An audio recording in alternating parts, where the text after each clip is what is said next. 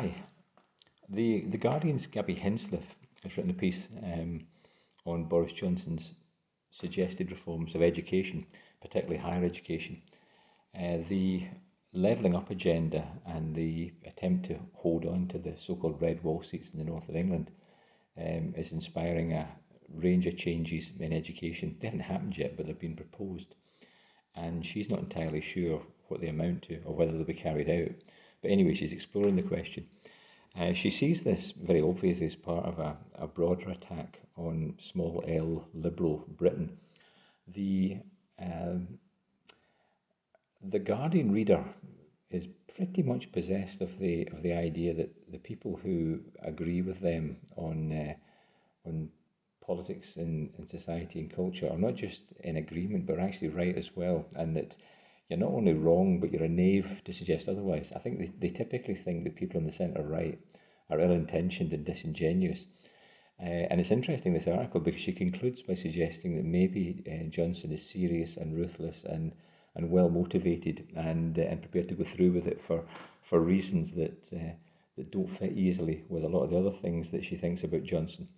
So it's an interesting article because, as I say, the middle classes, there's a funny thing in Adrian Mole, Sue Townsend's Adrian Mole, when the two families effectively swap one adult each, and Adrian's father becomes the new romantic attachment for Pandora's mother. And as Pandora's mother plunges the cafetiere maker filter, she plunges it through the glass, and he watches rapt. The Mole's father watches. He's always wanted to join the middle classes. And Sue Townsend's a good observer, and she recognises when other people have been good observers. She talks about one of the few things she kept from a thing that her own son had said. She kept it in the Adrian Mole diaries. He asked, "Why don't we go to safari parks like other families?" And she said he said that when he got to that age in adolescence, when he was beginning to look at his parents from the point of view of the rest of the society. And that constellation of beliefs about how the world works and how you should live and what it's appropriate to believe and do, that constellation that comprises the Guardian worldview, I think Hinsliff regards it as a bit of an offence that somebody as well educated as Johnson would actually dare to question some of the central tenets.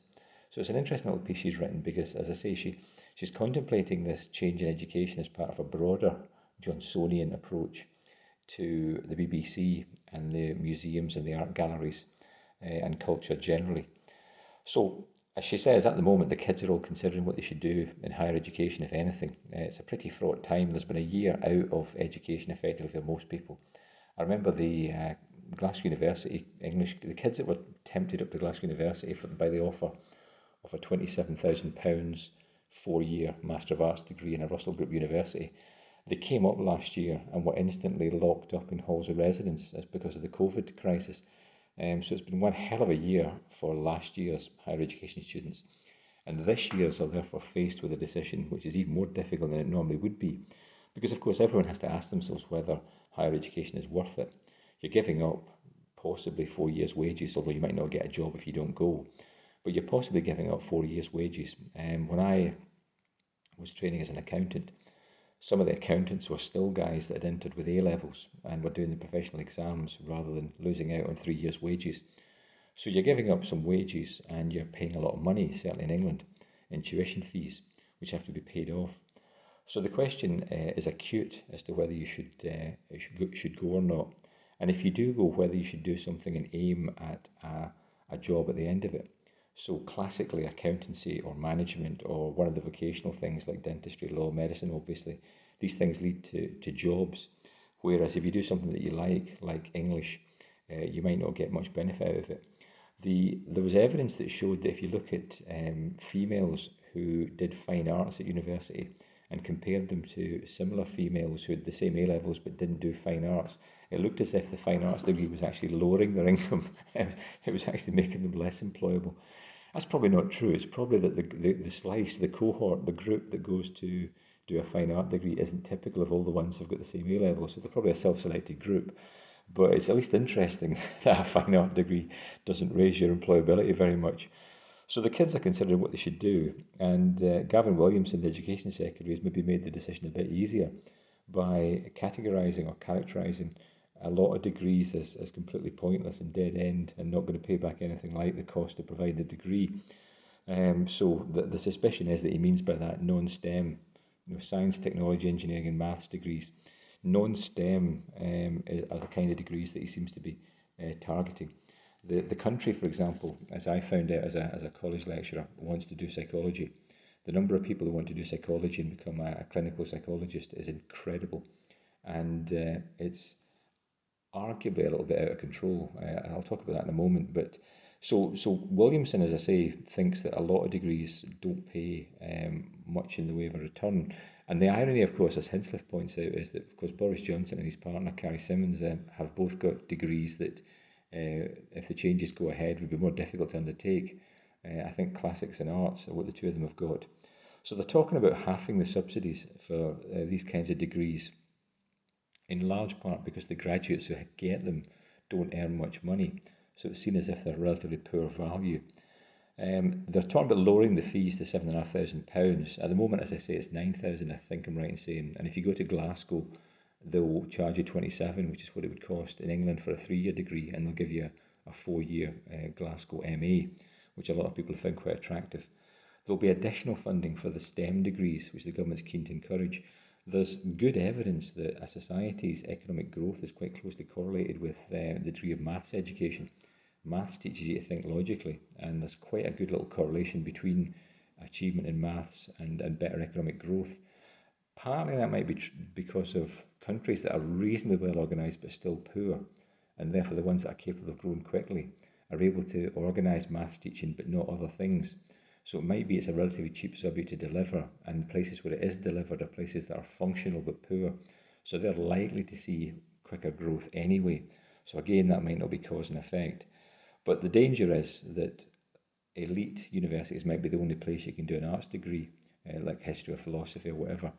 The degree of sort of ignorance about how the world is carved up and how things work means that people like me, when we were 18, coming from my background, wouldn't know that when people talk about the humanities and the arts, what they're talking about.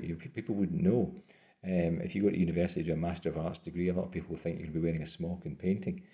So the group of people that go to university have got a whole range of sort of tacit knowledge and similar things that they don't realise other people haven't got. So and for example, the people like me know that some of the elite universities have got big endowment funds, particularly in America, but also in the UK, and therefore they can afford to cross-subsidise some of the degrees. When all of the degrees were charging 9,000, the cross-subsidy worked from the arts to things that were expensive like engineering. But if you cut all the funding to 7.5, and things like an Oxbridge classical philosophy degree where you're writing 3 essays a week and having them marked closely and spending time with your tutor, that'll only be available in places like Oxford colleges that have got endowments. So the change could be quite profound, and Hinsliff suggests that it involves quite a casual or at least significant disregard of what the student would like to study. So when I went to university, I couldn't have studied anything other than the arts and social sciences. I had absolutely no aptitude or interest in the sciences. I was completely unbiddable. I even managed to fail O-level chemistry. So that somebody like me, with all of my issues at the age of 17, 18, would simply not have been able to go to university if I'd been made to do something other than what I did. I might have squeezed through an economics or an accountancy degree, but that would have been it. If I'd been made to do something straightforwardly scientific or mathematical, I wouldn't have managed it. I wouldn't have lasted 6 months. And indeed, a lot of my pals who tried it didn't last 6 months. So Hinsliff says we appear not to be interested in what the students actually want to do, nor what the society values other than what can be monetised. So the classic old saw in progressive education used to be we're not just concerned with what the student is going to learn, but the life that they will live. You know, how will they be afterwards? What kind of person will they be? How will they respond to other people? How will they enjoy their life? Kevin McKenna, the left-wing journalist in the Herald, says that working class people need to be put in a position where they can enjoy their lives rather than just endure them. And one of the things that's central to enjoying your life is having a way of putting together life imaginatively, understanding who you are and what other people are, and what an achievement is, and what a good life is. And Hensleigh suggests that Johnson's agenda involves disregarding all that kind of thing. And she also suggests that if he gets his own way and we do start producing huge numbers of STEM students, there'll simply be an oversupply of STEM students. And for classic supply and demand reasons, that will have negative consequences. So that's part of the agenda. The other part of the agenda seems to be to just reduce absolute numbers. The history of higher education for the last sort of 30 years has been largely increase in numbers quite sharply. Under the Major government, the polytechnics largely became universities. Places like Robert Gordon and Napier, when I was a boy, were well respected despite the fact they weren't universities. One of my pals at university, at school, Johanna, went to one of the two. If I had to guess, I would say Napier. But he went to one of the two, despite the fact he had really good hires and could have gone to university. But he chose the other because it was better.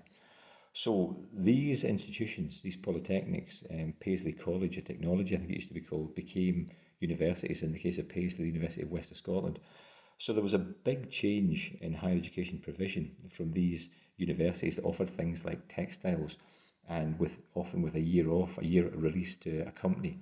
When I was at York University, there was a kid from one of the Liverpool higher education institutions who was doing a year's placement with Cadbury's, I think, or one of the chocolate companies in York. So these institutions became universities. And then the second big change, of course, was Tony Blair declaring that 50% of the population could go to university. Why 50% wasn't clear. Why not 46 or 38 or 62? Why this magic figure of half? Presumably, although it wasn't said, there's half the population above average intelligence on a standard psychometric test and half below. So perhaps he thought that the half above would be able to benefit.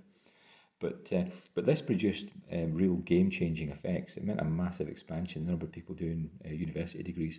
When I was a kid, if you graduated, you got your picture in the local paper because it was so unusual.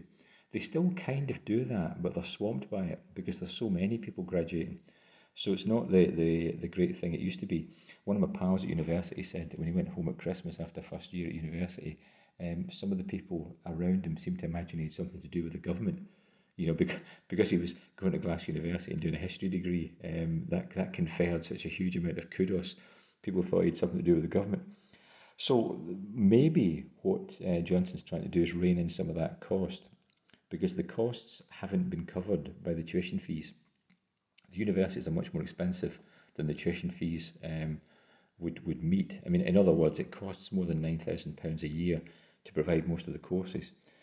The average university lecturer is actually a senior lecturer. The universities have got something like half their staff costs in non-teaching staff. So the costs of the universities are really, really high. I think it's less true now than it used to be, but the total number of class contact hours in universities used to be very low.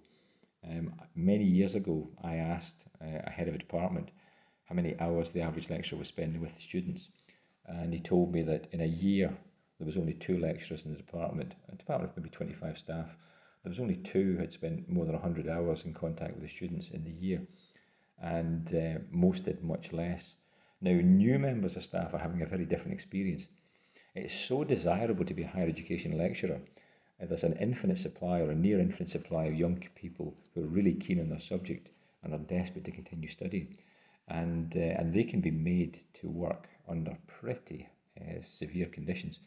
So I was talking to a couple of university lecturers from Glasgow Uni, and they had to make themselves available before the lectures and then again afterwards to clarify things.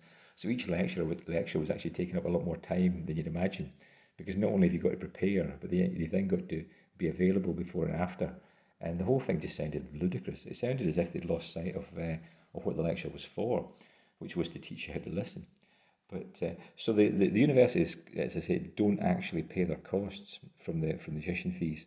And in England, the £27,000 and just over that you have to earn to start paying back your tuition fees, something like a third of all fees will never be paid back, because the students will never actually make enough money over the course of their life to pay the tuition fees.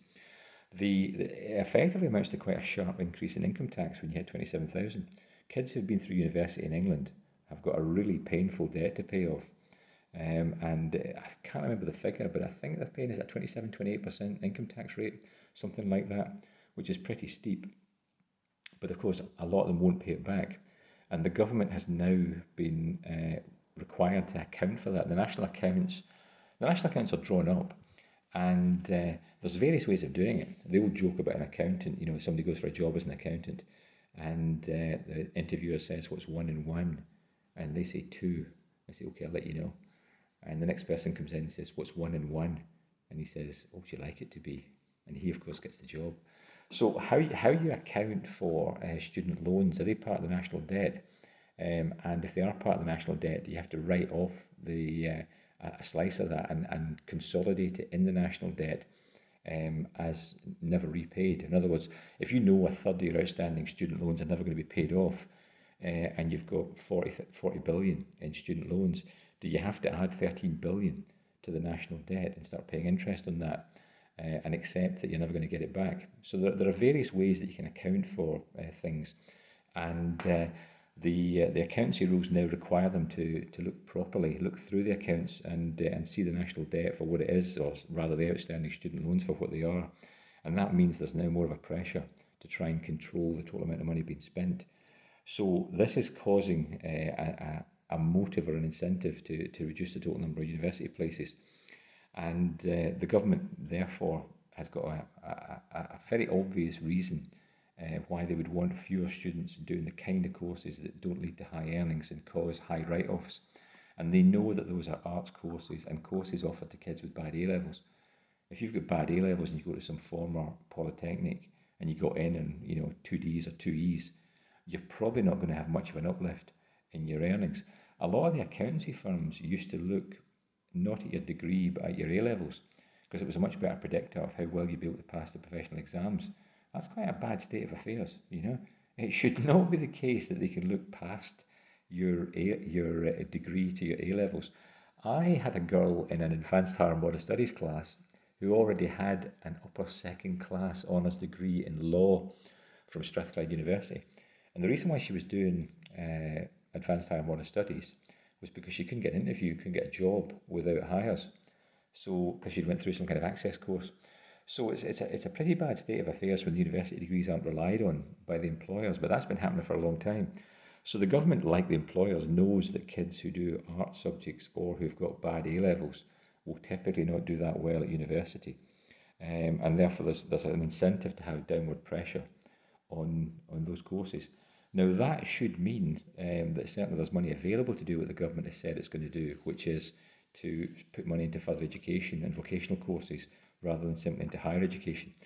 The tidal wave of money that finances sociologists to talk about Bourdieu or philosophers to talk about environmental ethics is going to, the claim is, be diverted into further education colleges where engineers can tell kids who've not got great A-levels exactly how to do circuit testing in HNC courses. And I taught a load of students communications who were on apprenticeships, and I was quite shocked to discover the kind of money they were going to make at the end of their apprenticeship. People doing apprenticeships with British Aerospace and Diageo, if you can get some good hires in things like physics and maths and get an apprenticeship in one of these big companies, you're going to make a lot more money than a lot of graduates, and you're going to make it a lot earlier. I was taken aback when I found out exactly what you got as a production engineer at Diageo, supervising whatever it was, Johnnie Walker whiskey. So that's the suggestion, and it's part of the promise to the towns like Hartlepool and the Red Wall places that voted Tory. One of the things that was said was you'll be able to access education near your home. So all of the money that was previously spent financing pretty marginal degrees in towns that then go on to vote for Liberal Democrats. I'm thinking of Sheffield.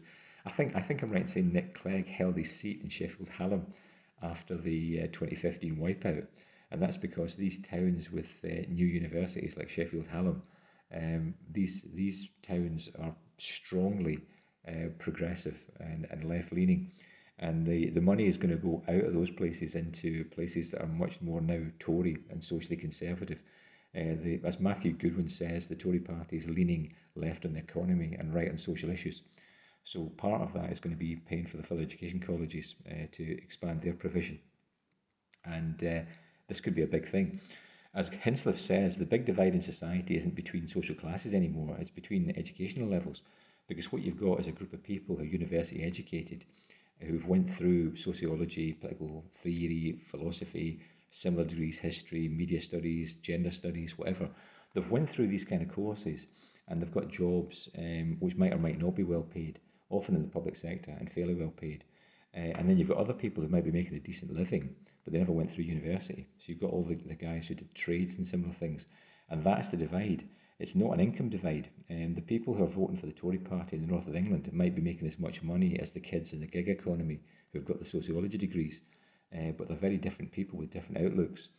So the key divide, as I say, is killing the Labour Party, because it means that their only solid voting bloc is public sector workers and kids with degrees in progressive cities. London, of course, is hugely Labour, just re-elected Sadiq Khan, but places like that aren't enough to win general elections. So the high school students are voting Tory, and the university graduates are voting Labour or Liberal or something else, or SNP in Scotland, and it's killing the Labour Party. And it might be that Johnson is he's a lucky general, and it's a propitious time, because doing a lot for these left behind towns might now be not only a good thing economically, but it might be a good thing electorally and socially as well, because it might be that he's going to consolidate the Tory party as the party of Middle England by helping the kids in these left behind cities. And coastal towns as well are often terrible. The places like whatever Grimsby are just awful, or Hastings down in the south. So helping these kind of places might be part of the agenda. So, as Hinsliff says, if you're on the left, she doesn't say she's on the left, but if you're on the left, you look at this agenda and you see it as part of a broader proposal, because the government is obviously unhappy with the BBC, and there's talk of decriminalising non-payment of licences, or of making the BBC reliant on advertising or subscription. So there's talk about fundamental change. Today, the story of Martin Bashir and the interview with Princess Diana, and the fabrication of documents to get her to speak, and Prince William's response yesterday. All of that is dominating the news today.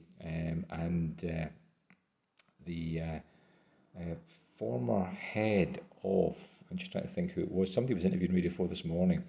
Grade, I think it was Michael Grade. He's interviewed this morning on Radio 4 talking about how there's very little accountability in the BBC, because the people who are tasked to hold them to account don't really understand the details of how journalism works. So there's an agenda against some of the things that the left regard as their natural bailiwick. For example, the universities, the museums, education and culture more widely.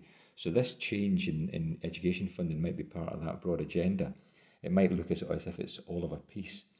And it might be that Johnson is more prepared to carry through in this than a lot of people think that he's normally liable to carry through. A lot of people see him as a dilettante, as a little bit lazy, as someone who's quick to reverse his position if it doesn't suit him.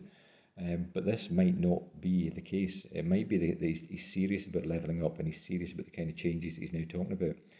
So the middle class folk who are assuming that their kids are still going to have a place at university to study philosophy might be disappointed, because it might be that he's not actually selling a lie to the red wall, and he's going to allow the system to rumble on. It might be that he's deadly serious, and that Gavin Williamson is exactly the kind of person that a Guardian reader would call a dangerous Philistine, who's actually prepared to do it.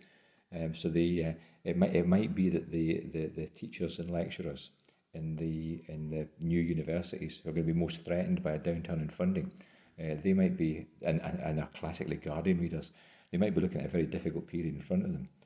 So if Johnson, as Hinsliff says, is prepared to put in jeopardy the UK for the sake of Brexit, or British farmers for the sake of a trade deal with Australia, and that was another big news story this morning, and the suggestion from Cabinet Government yesterday was that the Trade Secretary was happier than the Environmental Secretary, I think they said, when they left the Cabinet meeting, and Rishi Sunak was forced to deny suggestions that there was going to be Cabinet resignations. So the suggestion is that Johnson is perhaps more ruthless than you'd think, and if he's prepared to do things that might be hazardous with regard to the union and with regard to the farming industry, because of course the shires traditionally are Tory voting. If he's prepared to do that, he might be prepared to do something to really upset a load of people in education, most of whom don't vote Conservative and have got complete contempt for him anyway. Just as an aside, it might be, in actual fact, that Johnson, as the intellectual snob, maybe the kid from Eton and Oxford, it might be that he sees that the people who are going to be most affected by this change are the people who are teaching in the universities that he doesn't have any time for anyway. Oxford's still going to offer philosophy and classics. It's just the University of Huddersfield is not going to be able to offer sociology and gender studies. And it might be that Johnson's already arrived at that conclusion and is not just prepared to thole it, but in actual fact likes it.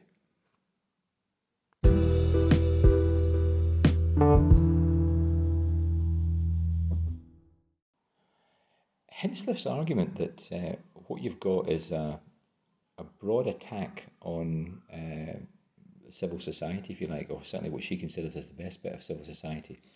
This attack on the BBC and on the museums and art galleries and the education system. She obviously sees this as part of a broad approach to the Guardian readers of the UK, people like herself and the civilising forces, the doubtless Remain voting, Liberal Democrats supporting or Labour supporting civilising forces.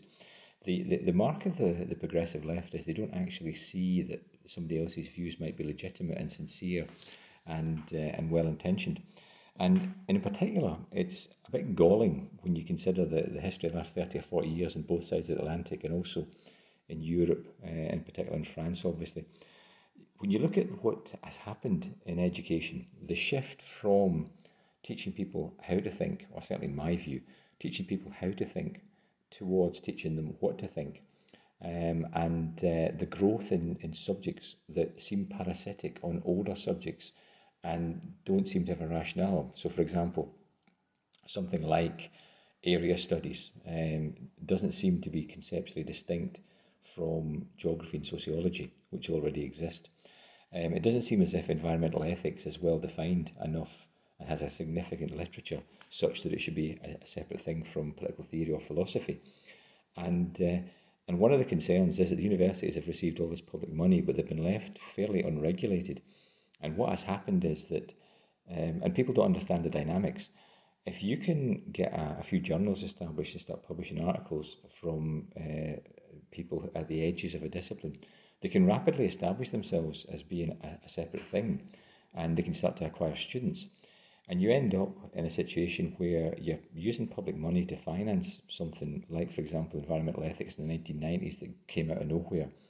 You're using public money without it being obvious that there's really hundreds of years of steady discipline and thought that establishes something solid. I mean, you can argue whether sociology is sufficiently rigorous. You can argue whether, Durkheim and Marx provide enough of a literature, and whether there's been enough sociology teaching for long enough, and whether it's been a subject that's been studied with others so that the habits and customs of the other subjects get introduced into sociology, so that sociology is as rigorous as other things.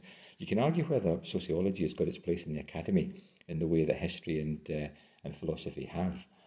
But the one thing that seems to me fairly clear is that there's other things which really don't have a place in the academy, and they've been allowed to carve out a niche because nobody cares over much.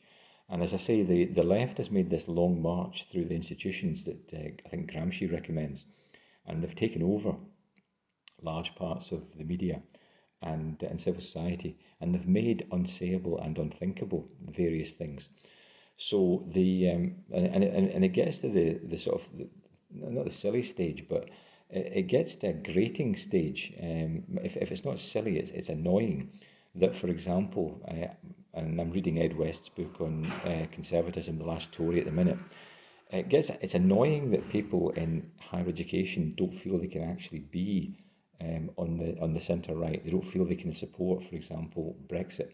That chap, I think Toombs is his name, at Cambridge, the historian, he supported Leave, and the sneering condescension of the Remain voter, and the casual disregard for everybody who voted Leave on the assumption that they must not have good arguments for their position.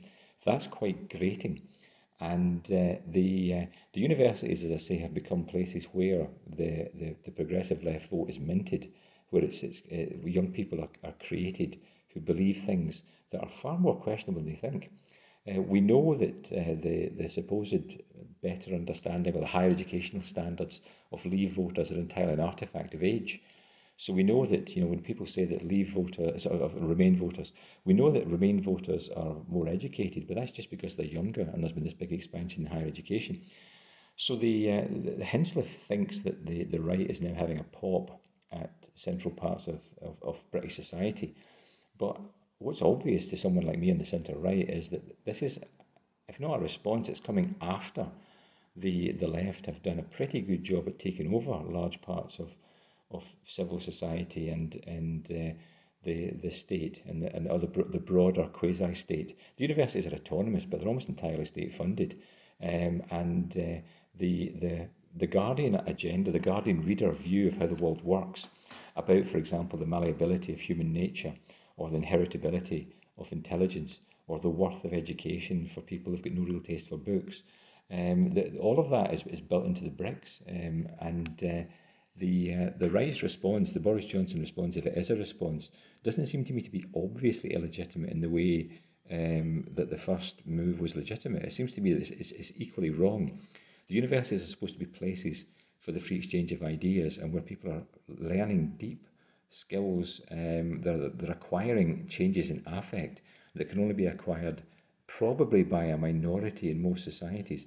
Martin Amis characterised in one of his novels, he talks about what protects Americans from America, and he said the average American hasn't spent 3 years in Oxford College with a copy of Paradise Lost in their lap, and the number of people in any society who are going to really be interested enough and disciplined enough to benefit from a proper higher education is probably never going to be that high. And the left has managed to persuade the political class, in the case of Blair, that isn't the case. And they've managed to engineer a situation where huge numbers of people are going to universities and might or might not be receiving what was once thought central to university education. And the idea that it's automatically illegitimate for the centre-right to take a stance towards that and suggest that maybe we need to roll back a bit, it doesn't seem to me to be obviously illegitimate, and it doesn't seem as if the alternative, which is to allow Guardian readers like Hinsliff to continue giving young people degrees in things that I think it was Paul Whitehouse who said he's got a degree in area studies and he still doesn't know what it is. So it's not obvious to me that the first takeover of the universities was legitimate in a way that Johnson's reforms are obviously illegitimate. When it comes to what young people believe about higher education and the kind of decisions they make, it is really, if you've taught in education and if you've been a teacher, it's quite shocking just how little kids understand and what the difference is between the upper middle classes and the rest. So the number of kids who don't really conceptually distinguish between psychology and psychiatry, or don't understand that a BA in law, unless it's at Oxford, is not going to be a practicing law degree. So we've allowed kids to enter higher education often possessed of really bad ideas as to what education is. And in my experience, and it might not be universal or even common, but in my experience, if you try to help them, if you try to give them the kind of understanding that middle class kids have got, you're often accused of destroying their dreams. So to some degree, what we've allowed is the growth of marginal provision or questionable provision, and what Gordon Brown dismissed in the early Blair years as being consumer choice in areas where it can't possibly work. As Brown said, the whole idea of market discipline in education or health is predicated on the idea that you've got an informed consumer. In order for it to have a market in something like car repair, it has to be the case the consumer knows something about cars and certainly knows whether they've been repaired properly or not. And if you've got a market in health and people don't know anything at all about healthcare, you're not going to get good output because you're going to have charlatans misleading people. And in the universities or university higher education provision, what we've got are fairly uninformed consumers who are probably making decisions on the basis of all kinds of bad ideas. Like, for example, we discovered a university vaulted up the student satisfaction tables by putting a chocolate machine outside the lecture theatre, so that when you went into the lecture theatre you could get a bar of chocolate if you'd missed breakfast. And this caused a dramatic increase in the university standing and the student approval ratings. Or, for example, choosing universities based on the international league tables that are driven entirely by research articles published, high impact journal articles as it's called. Students are hugely attracted to universities that score high in these international comparisons, despite the fact that that tells you little or nothing about whether you're going to be transformed by the experience of being at the university. I taught a student who went to, I'll name it, Edinburgh. Went to Edinburgh and did philosophy, and at the end of the 24 weeks of the first year's teaching, said that he learned more at college doing his higher philosophy. Now, Edinburgh is a great university, fantastic reputation, very high standing in international league tables, but whether that actually helps a particular student acquire reading, reasoning and writing skills is a completely separate thing. So we've had a massive growth in higher education provision without really thinking carefully about whether we should let the institutions determine how that growth takes place, and whether the students or the consumers are really informed consumers who are buying something that's going to do them any good. And as I say, the Johnsonian attempt to reform all of that, attacked by Hinsliff, it's not obvious to me that Johnson's reforms are badly conceived given where we are, because we've got a huge sector which seems to be producing huge numbers of kids that don't find life particularly easy. We've got quite low productivity in the UK. We've got an interface between the welfare state and the education system, which means that if you can find any work at all and you want to have kids, it might not matter whether that work is particularly skillful and highly paid. And arguably what we're doing is creating a class of people who would hugely value a 16-hour-a-week job doing something supposedly creative or people-centred, because that would fit in with their degree and fit in with their assumptions about how the world works.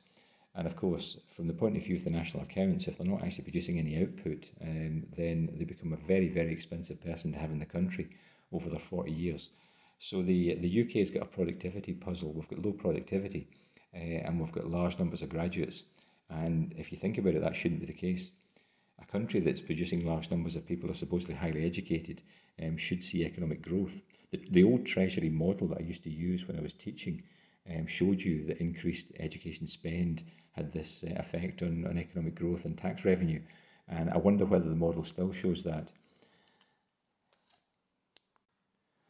When Johnson went to Oxford, there wasn't really much of an expectation that he would be spending too much time in lectures, which is probably just as well, because it seems he's the kind of character that wasn't that keen to spend time in lectures. But that's a flippant thing for me to say. I was at university in York with a kid called Jonathan Griffiths, who became an intellectual law professor at Queen Mary University. And Griffiths described the Oxford system in the 1980s as being, essentially all about reading and writing. The lectures were almost an irrelevance, and you were expected to write 3 short essays a week and spend time with your tutor discussing them. So you essentially taught yourself. I heard a law lecturer on Oxford's website. He said this is an unusual course, the BA in jurisprudence, because the students teach the staff. So the staff are there to Socratically draw out your understanding. So you read up on contract, you read up on whatever consideration is. In order for a contract to exist, there has to be consideration. And there's a whole lot of case law as to what consideration could be. So you turn up with your paper, or you hand your paper in, and then you turn up and you defend your paper. And they don't tell you what consideration is. They ask you questions. You've cited this case which says that consideration can be future oriented. It can arrive after the moment the contract was sealed, and you've suggested that has to be in a particular time frame.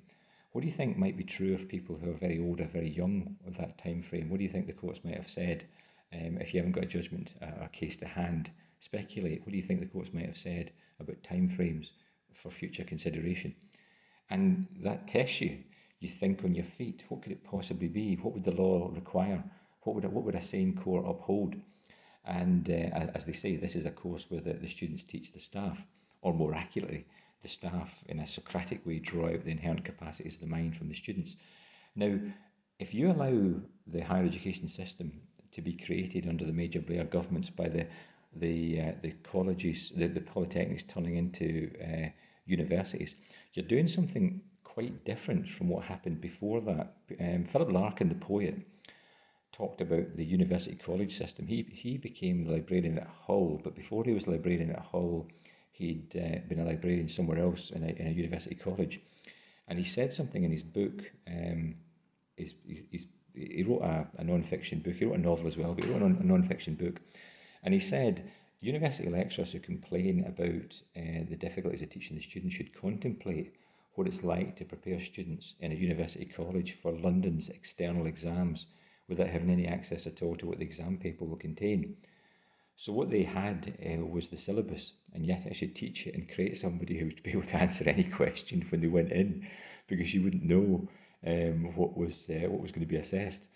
Now, when we allowed the polytechnics to become universities, we did to them what was done to the universities later. And I remember this happening at Glasgow Uni when I was a PhD student. The universities were asked to lay out exactly what students would know, what the content of the course was, what a proper politics graduate would know, what they would be able to put in order to achieve, as a further education lecturer would say. And we allowed the universities, the new universities, to be created without ever thinking that maybe the nature of a university is all about a practice. It's all about a way of going on. It's all about a culture. It takes hundreds of years to establish a good university, because there has to be a set of expectations built up in the students and the staff about what you're trying to achieve, as Oxford, for example, has. Oxford has got a reading culture and a writing culture and a tutorial culture, which has taken hundreds of years to create. Now, if you turn polytechnics into universities in quick order, and you conceive of a university education as being about the content rather than the manner in which the literature is ranged over, if you do that, you're probably going to have quite a bad system. When I was at Glasgow in the 1980s and 90s, my PhD supervisor said if Glasgow is about anything, it's about the text. So if Glasgow University's Humanities, Social Sciences, Politics department specifically, but the Humanities and Social Sciences more generally, if it's got a culture, if it's got a character, if it's known for anything, it's known about painstaking attention to the text. So what exactly does it say? Painstakingly read, read it closely. Read Isaiah Berlin's Two Concepts of Liberty and read it really closely, in the assumption that either he knew precisely what he wanted to say and said it, and it was a complex idea, so it could only be said in a prose that's quite difficult, or alternatively, he doesn't know what he's saying, so catch him out, point out the inconsistencies, point out what the propositional content is of the things he actually says, and catch him out. So Glasgow's about the text. So if you believe that universities are about culture, they're places where a practice is upheld, a way of going on, then turning the college, the polytechnics into universities in quick order, and doing that through a process of laying out what the courses have to contain and what the students will be able to do in terms of repeating supposed canonical truths, supposed truths about the causes of the First World War, supposed truths about what Dicey says about the British Constitution. If you do that, you're probably going to get quite a bad system. And Johnson, again, from Mount Olympus, where he sits with his classics degree, he probably knows the difference between an education and a training. And he probably knows why a training in the classics is not only not the same thing as an education in the classics, it's dangerous. The idea that you could think yourself to be improved by having true things to say about anything is just a real fundamental mistake. The purpose of reading Plato is to allow the mind to form its own judgment. You read it closely and you work out what you think about the idea of forms and how the universe might in actual fact be best understood as being the pattern that underwrites the particular, and therefore the particular is material but the pattern is universal. Now you need to read it yourself and think carefully about what you think about that. And for someone to tell you that Plato thought X, Y or Z isn't actually relevant to anything, and for you to be able to repeat it isn't important and isn't going to be actually consistent with the development of other skills, Because the irony, of course, is that an education aimed at improving the individual also makes them a more effective worker. It's precisely because you can read and reason and write that you're a valuable employee. But the way that you teach someone to read and reason and write isn't to try and make them a more valuable employee. You try to make them a better person, because good people can read and reason and write. So the improvement of the person isn't inconsistent with the improvement of the worker, because the worker, qua skilled worker, is a really good person. And as I say, the education system probably took a wrong turn over the last 30 or 40 years. And we've ended up in a situation where we're neither training people to do specifics, nor educating them to do everything. We're training them in politics and philosophy and sociology, which is completely and utterly pointless unless you're going to get a job generating people like yourself with equally pointless qualifications. Which leads me to my last point. The philosopher Hegel said something interesting. Hegel said that a half philosophy leads away from God. So if you are an ordinary person, you take everything at face value and you think things are legitimate because they just are. So you think that property rights are legitimate. You think that keeping your hands off other people is obligatory. You think that you should look after your children, and you just accept these things. If you are a true philosopher, you believe all those things, but with a deeper understanding, because you've theorized what it is about the law, what it is about the family, that means that things are correctly as they are. So if you're David Hume, you work out exactly why magistracy and justice are artificial virtues, and why we have to rigorously do what justice requires, even if we're tempted to not do it in some particular case, because you cannot separate the good from the ill or whatever.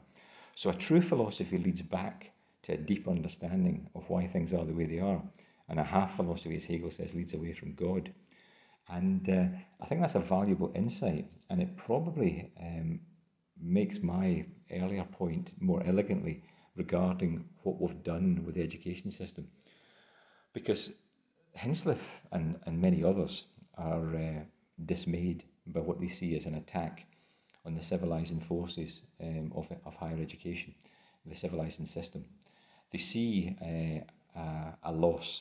Lots and lots of kids might be faced with a world where they've got a choice between something that looks more like a training in a university in STEM subjects, or something that very much is a training in a college, and what they would consider to be an education in the humanities and the arts is not going to be available to the same extent.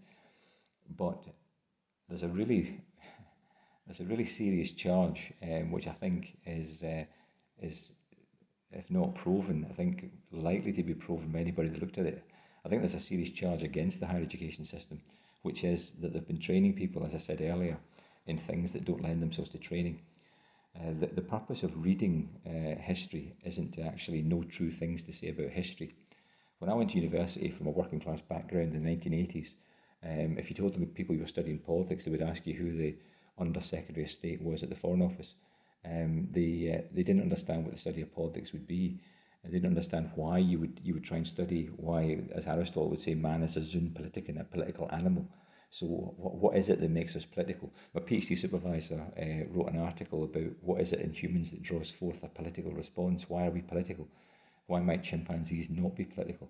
And that's the kind of question that the study of politics gets at. And what we might be losing with Johnson's reforms is a lot of provision which really isn't apt for the folk who are undertaking it.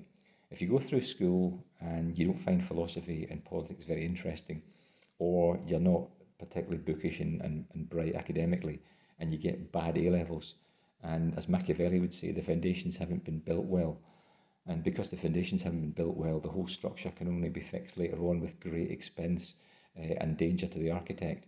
If you've went through the school system and you've not done well, and there's a tough job market, probably the last thing you should do is, in the short term, burn your one chance for undergraduate education by going to a marginal institution and studying a non-subject under someone who thinks that their job is to get you to understand a liberal, small L worldview that they think is unarguable. It probably doesn't do you any good, and it probably doesn't do the society any good. And given that it's the wider society, including folk that skin their knuckles every day in quick safe centres or similar dreadful employments, People are working hard and paying taxes, and the idea that it's an obligation on their part to finance a system that neither makes better folk nor makes better workers. It's not clear to me why that would be an obligation of theirs.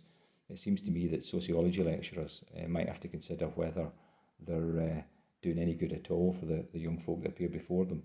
If you watch some of the stuff that's available, open access, and you ask yourself what could be gained here, it's not clear that the answer is very much. I was traumatised by the higher education system in the 1980s. So were most of the working class kids that went through it with me. Certainly among the kind of wasters maybe I hung around with. But I think generally, I mean, the University of Glasgow was very good at failing people. And the reason why lots of people failed was precisely because they didn't move the standards. And I think most people who are fair-minded would say they've not only moved the standards, but we've changed the standards. A bit like a driving test that no longer assesses your driving to a lower standard, but rather assesses, your Morris dancing to a lower standard. We're not actually assessing the higher education mind anymore. When I was a student, you could get a third-class honours degree and still get a good job out of it, because a third-class honours degree was still a degree that had, cultivated and measured the same thing, which was the higher education mind, the analytical mind, the evaluative mind. Once you actually start communicating a curriculum which is just valuable and true, it's important that you know that certain things are true of gender or the family, or economics, or punishment. Once you start communicating a curriculum to kids who don't like reading things and thinking about them, you're probably not. Not only are you doing, it's not that you're doing higher education badly. It's that you're not really doing higher education at all, and indeed, probably you're not doing education at all. Never mind higher education. But anyway, if you've got a degree and you're beginning to think that it might be a bit like that, I hope I haven't offended you too much.